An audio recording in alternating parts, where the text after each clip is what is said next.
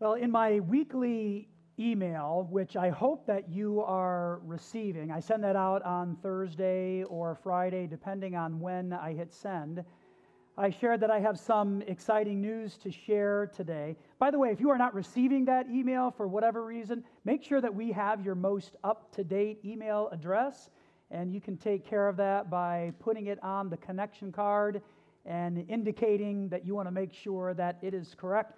I would also encourage you to check your spam folder to make sure that you are receiving these notes, because I try to give you good information about Valley Point and what's coming and how you can engage. So in my weekly email, I said I have some great news to share with you, and I'll give you this update, and then we'll pray and step into our content, okay?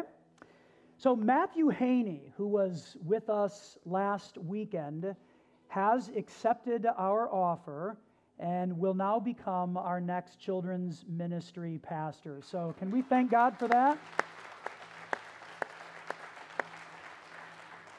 We're really excited about Matthew and Tammy coming to join our church family and be a part of who we are, and to join our staff team as well, and just begin serving our kids and our families and the communities around us in effective ways. Matthew brings a lot of experience serving children and families and the church, as he has given his whole life and his career to this field. If you want to learn more about Matthew and Tammy, you can pick up a bio sheet at Just For You. I would encourage you to do that so you can read about him and how God has worked in his life and in their life as a family over the years, and in their different ministry stops, including now here at Valley Point Church. Be in prayer for Matthew and Tammy as they begin the process now of moving from North Carolina to our area. There are many details that have to be arranged, but we hope to have them here by the end of April. So that's really fast. And that's their desire as well. That's our hope, that they will be here functioning as part of our church family. So we have much to look forward to in regards to them joining our team. In the meantime, Rob and Kathy Malik here at Valley Point Church and our fantastic volunteers every week are serving our children and our families. We're so thankful for them and their faithfulness. As you see them, or even as you are picking up your kids today, be sure to encourage them and share an uplifting word with them, as they have been working so hard throughout this transition to make sure that we can be up here and sing and pray and open up God's Word, while our kids have the opportunity to do the same thing in their environments, to just hear about a God who loves them and has a desire to be their forever friend. So be sure to encourage all of them. Okay? I know you'll do that. Thank you. Let's pray together, and then we'll look at our content about being rooted in Christ.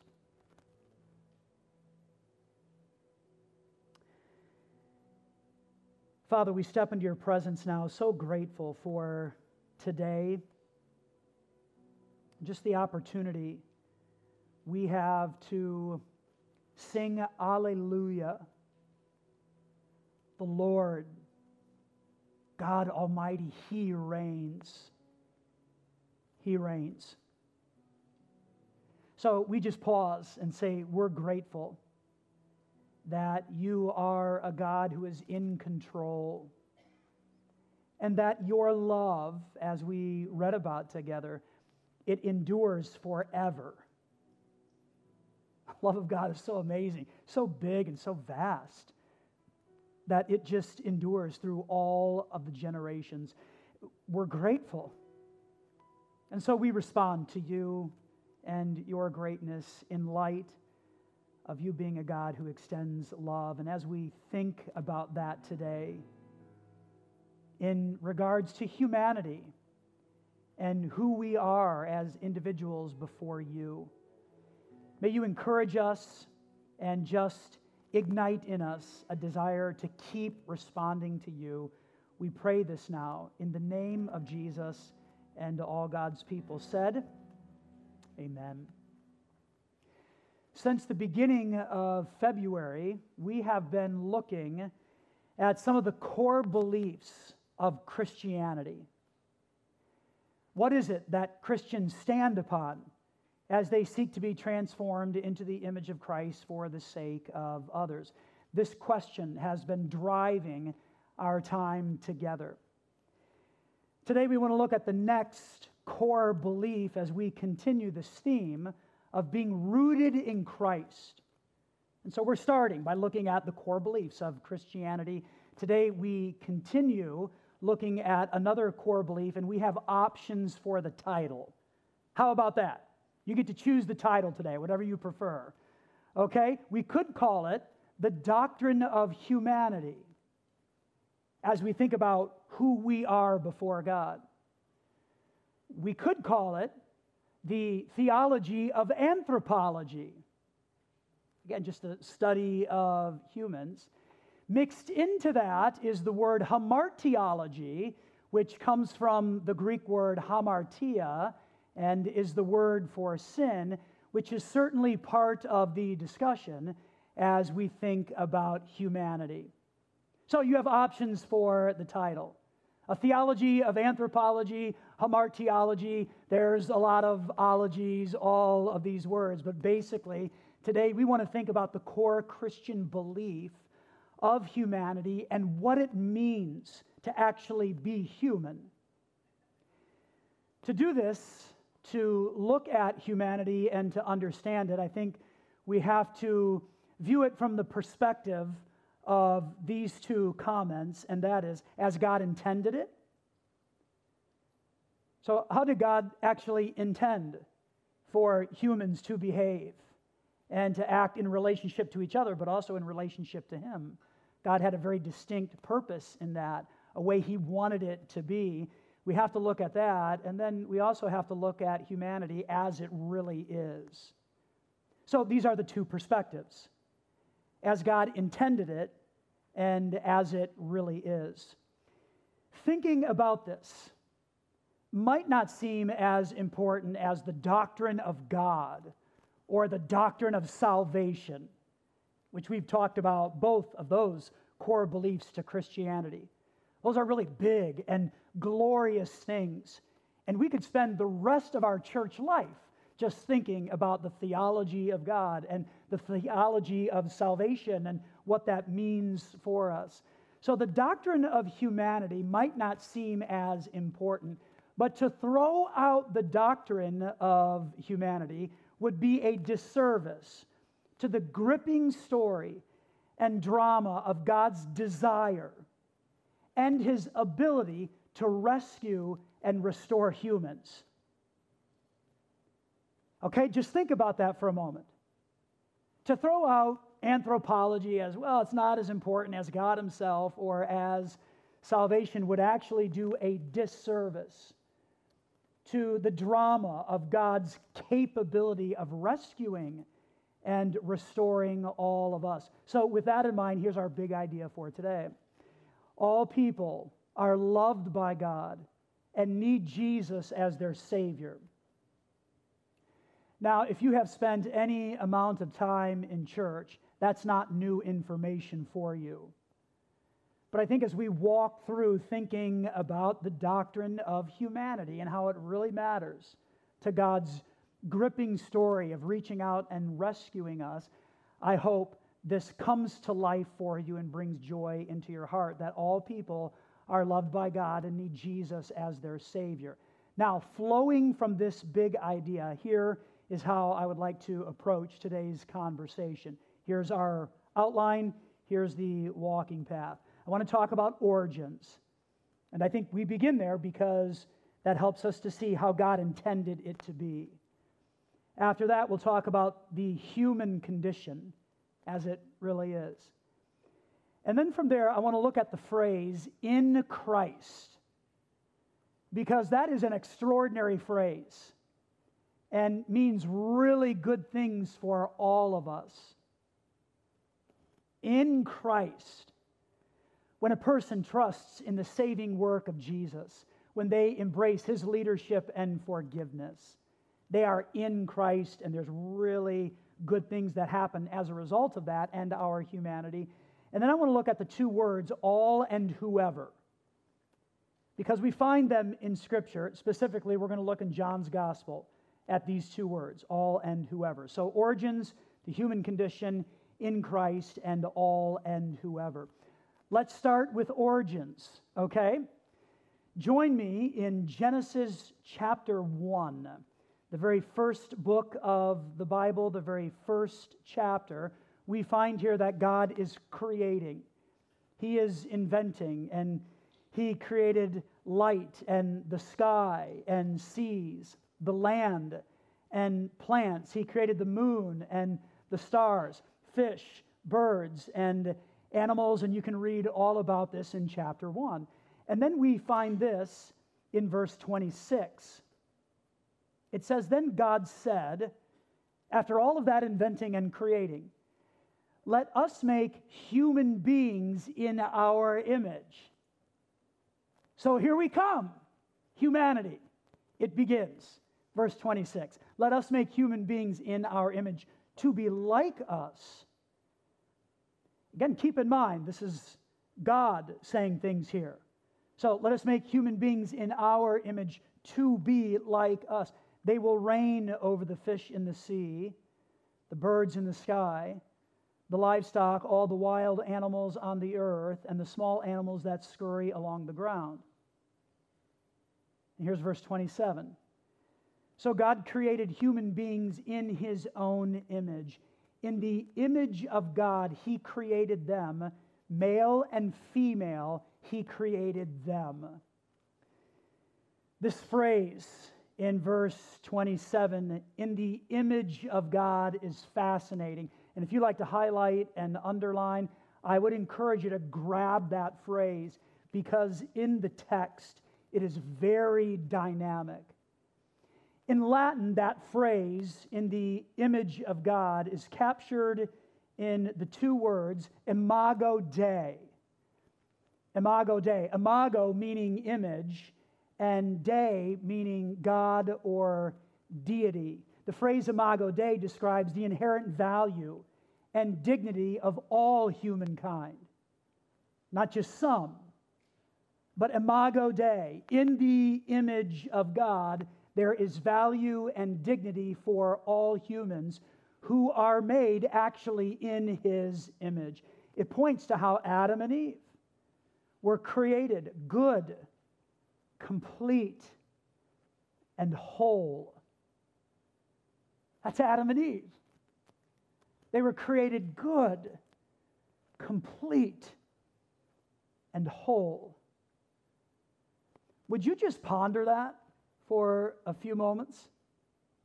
Humans were created in the image of God. They weren't God, but they resembled God to some level, and they were his representatives. And that's what we see Adam and Eve doing for a short period of time. In thinking about humans, which is what we're doing today, anthropology, in thinking about humans, we start here. And we can't dismiss this, and we can't forget about it. Humans were created in the image of God. This is how God intended it to be. This is what he wanted from the very beginning. But we must talk about humanity as it is. We have to talk about our lived experience and what we know to be true. As the story of Genesis unfolds, we find in chapter 3 that Adam and Eve are tempted, and they choose to sin. They choose to walk away from God. And I think Genesis chapter 3 is one of the saddest chapters in all of Scripture, because paradise is lost.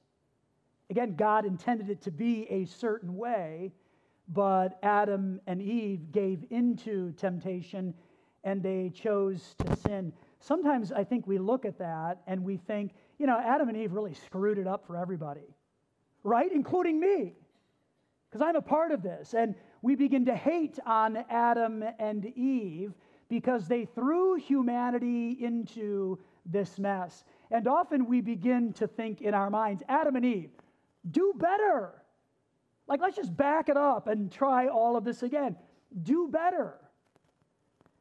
But the reality for Christians and our humanity is that the story of Adam and Eve's sin is also the story of our sin. It's one and the same, and this is what we see the Apostle Paul described for us in Romans chapter 5, and I would encourage you to join me in this New Testament book. Romans chapter 5, I will begin reading verse 12, and then we'll also look at verse 18. So when we think about Adam and Eve, their sin is our sin, and that's what Paul tells us here. Verse 12, when Adam sinned, sin entered the world. Adam's sin brought death. So death spread to everyone, for everyone sinned. There's another verse in Romans that talked about all sin. All have sinned, or a better translation of that is all sin, and that's what we find here in chapter 5, verse 12. And here's verse 18. Yes, Adam's one sin brings condemnation for everyone. Now, there's more to verse 18, which we will read in just a moment, that brings hope into the story. But what we discover here is that Adam's story of sin is everyone's story. It's my story. It's your story. So we can't just blame it on Adam and Eve and say, boy, you really messed it up, and I would have done something different. No, the story of Adam and Eve's sin is our story. Scholar Craig Keener stated that Jewish people at this time believed that Adam's sin introduced death into the world, and that all of his descendants replicated his rebellion. In other words, they acted in the same exact way. In theological circles, this is known as the imputation of sin. Now, there's debate in the scholarly world on exactly how sin is imputed or attributed to different humans throughout time. And we're not going to take time to walk through that, but if you're interested in learning a little bit more about the imputation of sin and how it's attributed to humans, I copied some theological charts that you can pick up at Just For You. So if you want to wrestle with the imputation of sin, please go and grab those charts. No matter our view on this, how sin came to be, what we know and what we live, our lived experience, and I think you'll agree with me on this, is that our world was marked by sin from the time of Adam until now. This is what we know to be true. We see it all around us. Our world is marked by sin. Here's something else we need to know, though. This isn't the end of the story for humans. If we're to end there, that would be really bleak news. But a Christian worldview actually offers a different perspective and hope for humanity, and that's what we want to think about now. So God intended humanity to be a certain way, image-bearing of Him. Adam and Eve sinned, and in them all sinned. That's the imputation or the attribution of sin to all of us, but that's not the end of the story for humans. I want to go back to Romans chapter 5, verse 18, and just watch this flow of thought.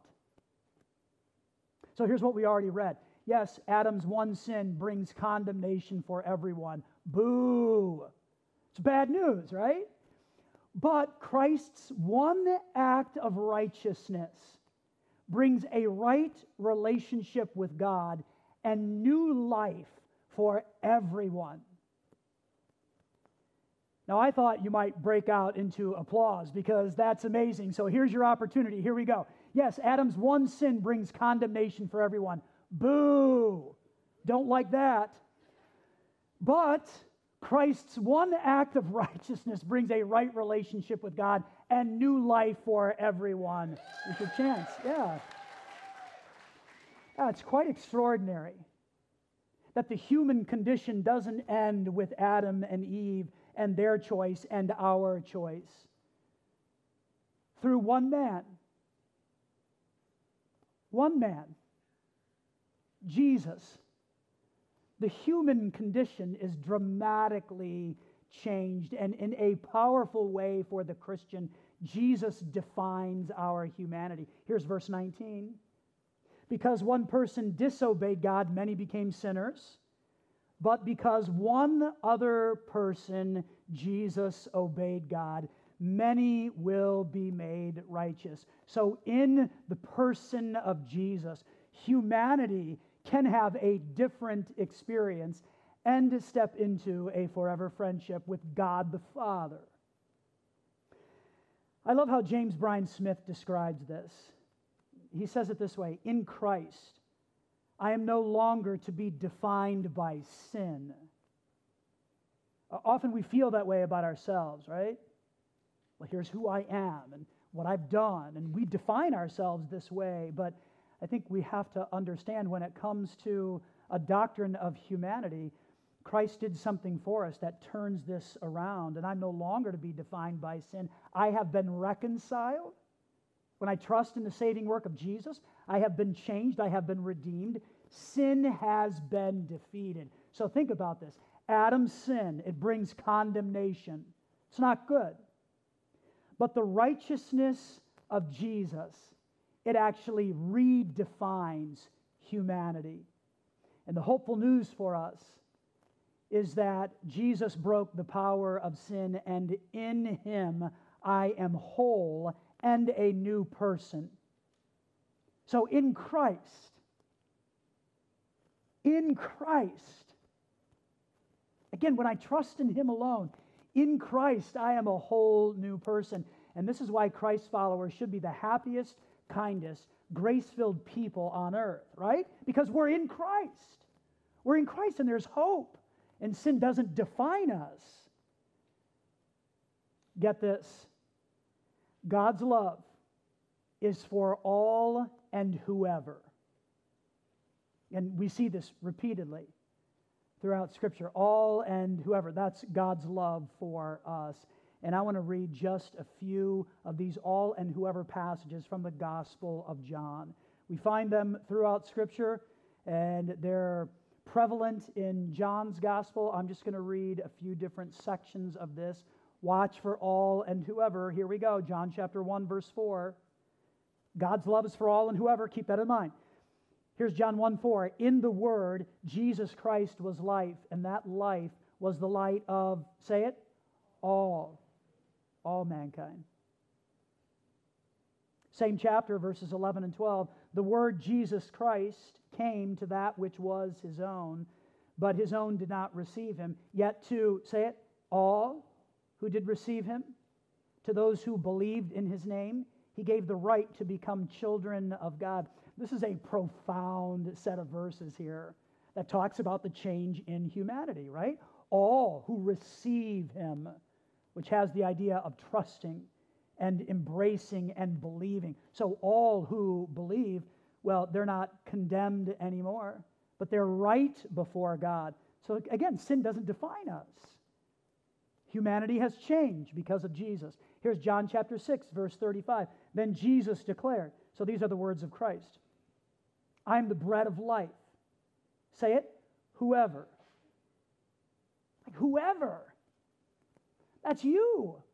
You're in that, whoever, and I am as well. Whoever comes to me will never go hungry. And, say it, whoever believes or trusts in me will never be thirsty. Humanity, again, redefined. John chapter 8, verse 12. When Jesus spoke again to the people, he said, I am the light of the world. Say it, whoever. That's right. Whoever follows me will never walk in darkness, but will have the light of life.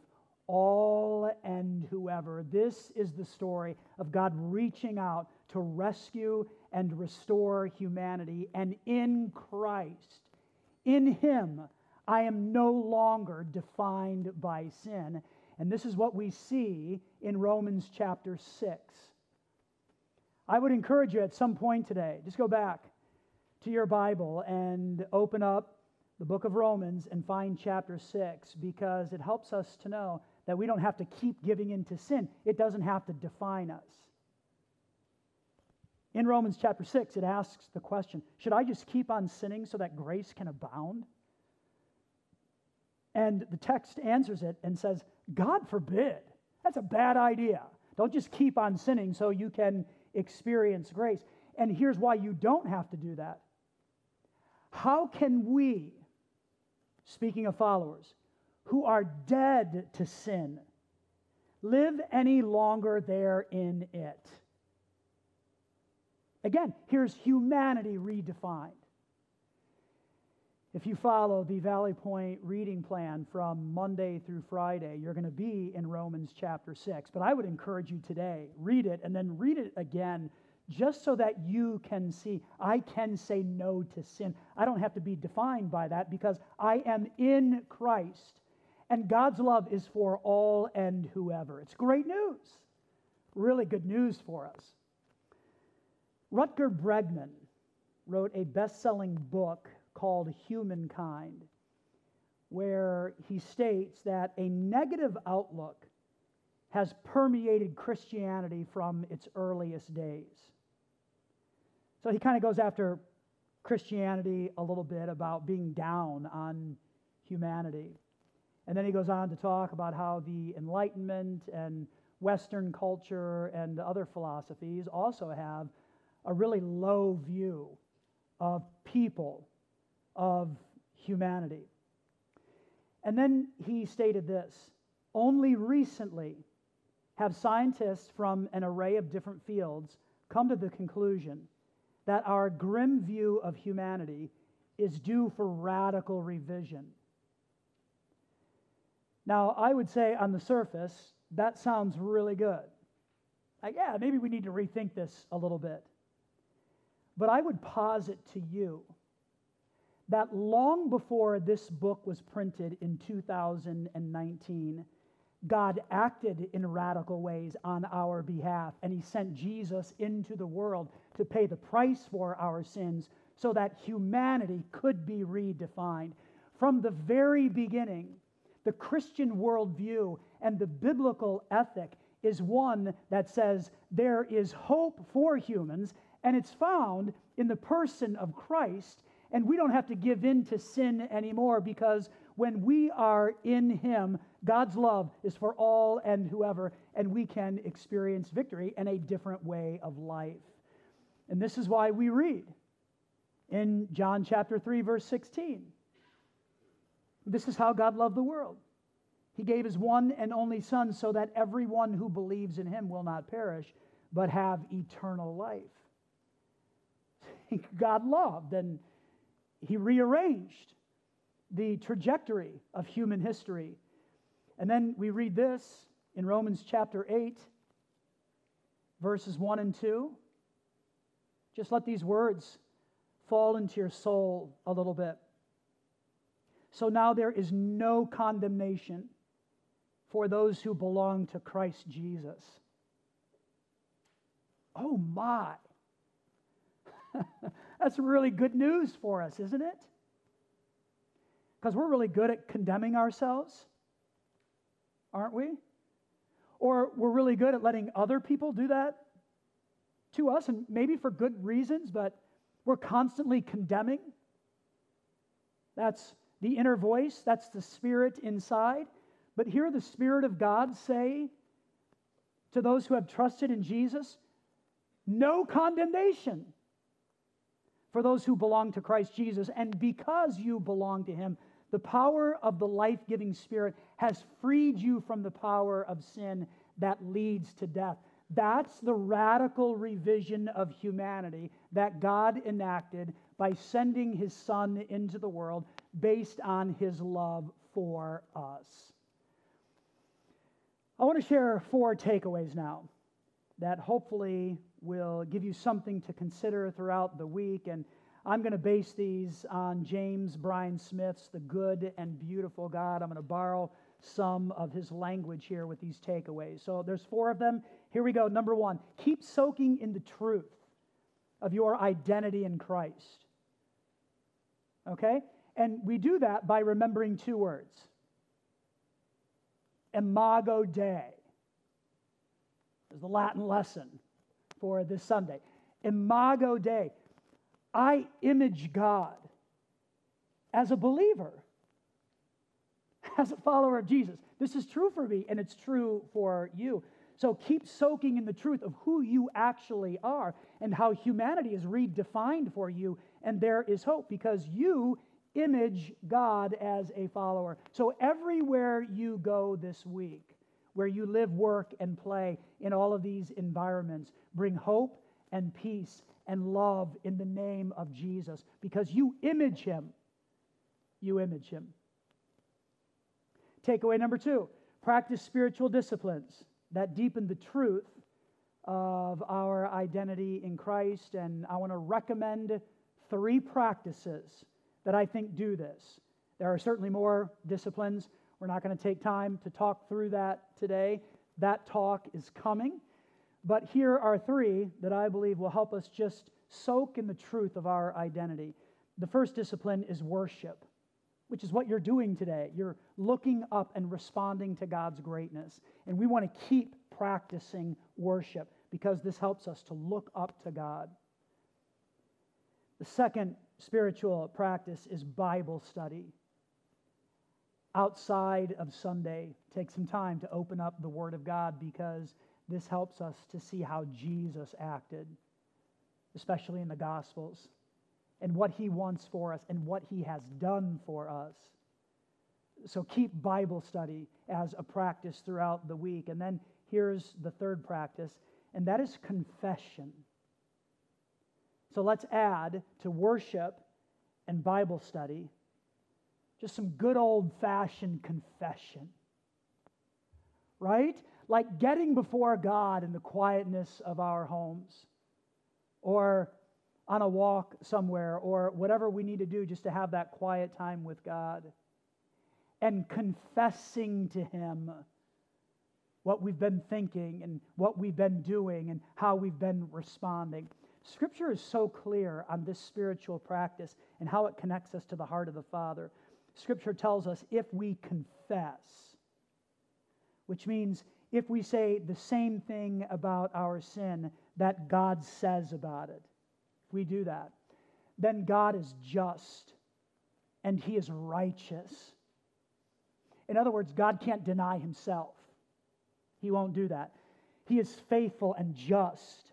He's righteous and just, and He will forgive us and cleanse us from all unrighteousness. No condemnation. No condemnation. So if we want to deepen the truth of our identity in Christ, these 3 spiritual practices, again, there's more, and we'll talk about that in the coming days. But worship, Bible study, and confession, they really connect us to the heart of the Father. Okay, takeaway number 3, engage with the church and surround yourself with the truth, with those who will reinforce the truth of our identity in Christ. And you're doing that today, and I want to applaud you and just say, this is one of the reasons why we gather. So that when I don't feel like an image bearer, and I am beating myself up for that, and maybe you do the same, that the body of Christ comes around you and says, no, not going to happen. Not today, because you, imago Dei, you image God. You were created in the image of God Himself, and you have intrinsic value and worth. And this is why we get together, so that we can reinforce that to each other when we're feeling down and crushed and hurt and defeated, all the things that life does for us constantly and daily. We get the chance to come together and say, hey, look around, church. Imago Dei.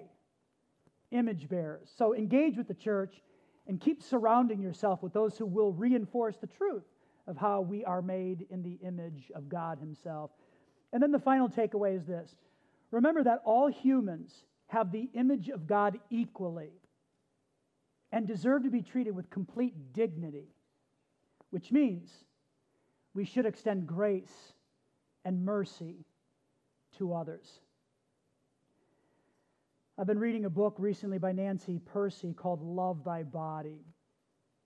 It's kind of a shocking book in many ways, and I'm loving it because it's challenging my thinking and helping me to consider from a scholarly standpoint the beauty of the human body and how Christianity from the very beginning has held up and valued the body physically, not just the afterlife and eternity and what happens in heaven, but here on earth, our bodies matter and they image God. And throughout history, most people and many civilizations have done everything that they could do to hurt and destroy the body. But from the beginning, it hasn't been so for Christianity. So just listen to these words. To make the Bible's positive message credible, it must be communicated not only in words, but also in behavior by treating everyone with dignity simply because they are made in God's image. The Bible proclaims the profound value and dignity of the material realm, including the human body, as the handiwork of a loving God. It's interesting to me that from the very beginning, the Christian worldview and the biblical ethic is one that has valued the human body as something of worth and something that has purpose, being made and created in the image of God. Back to our big idea. All people are loved by God and need Jesus as their Savior. And in Christ, we are free from the power of sin because God's love is for all and whoever. And we're not defined by sin. We are defined by a God who says, you are created. You are created in my image. May God give all of us the strength and the courage to leave here and to live as image bearers for him. Father, we're grateful for some time to look at different verses in Genesis and Romans and John's Gospel that just outline for us your view of humanity. We're thankful for your love and how it's for all and whoever. What an amazing thing. And we don't have to be defined by sin because of what you have done. So we give thanks to you and we praise you. God, for those who may be here or those watching online who may be unsure about the person of Jesus and what he offers, I pray that today you would just give them a picture of a God who loved enough to send Jesus into the world, into our mess, to repair and restore humanity. And in Christ, we're a whole new person. And if they've never made that choice to believe in Jesus, to trust in you alone without adding anything to that, I pray that you'd give them the confidence today that Jesus is who he claimed to be, and that they would reach out and embrace your leadership and forgiveness and trust and believe in you. God, for those who claim to be Christ followers and apprentices of Jesus, help us to walk out of here ready to be image bearers of God. That's the doctrine of humanity. You hold a very high view of us with all of our imperfections and with our sin and our failure. You still provide a way for us to be right with you. So help us to live in the confidence that our sin does not condemn us, but we have a way to confess and be right with you. So help us to enjoy that this week, what you have done for us in Jesus. We pray this now in his name. Amen. Amen. Well, I want to thank you so much for being here today. I hope your hearts have been encouraged and challenged. When I dismiss in a moment, you'll be able to take your connection card and any offering you have to share, and you can leave that in the baskets as you exit. You can also be generous online through our church website and through our app as well. And I want to thank you for how God is using your generosity to help our church accomplish its mission of pointing people to real relationships and real significance. Don't forget about coming back tonight at 6 p.m. for our night of worship with the Cornerstone Christian Ministry Choir and our artists as well. It's going to be a lot of fun. Stand, I have a benediction for us.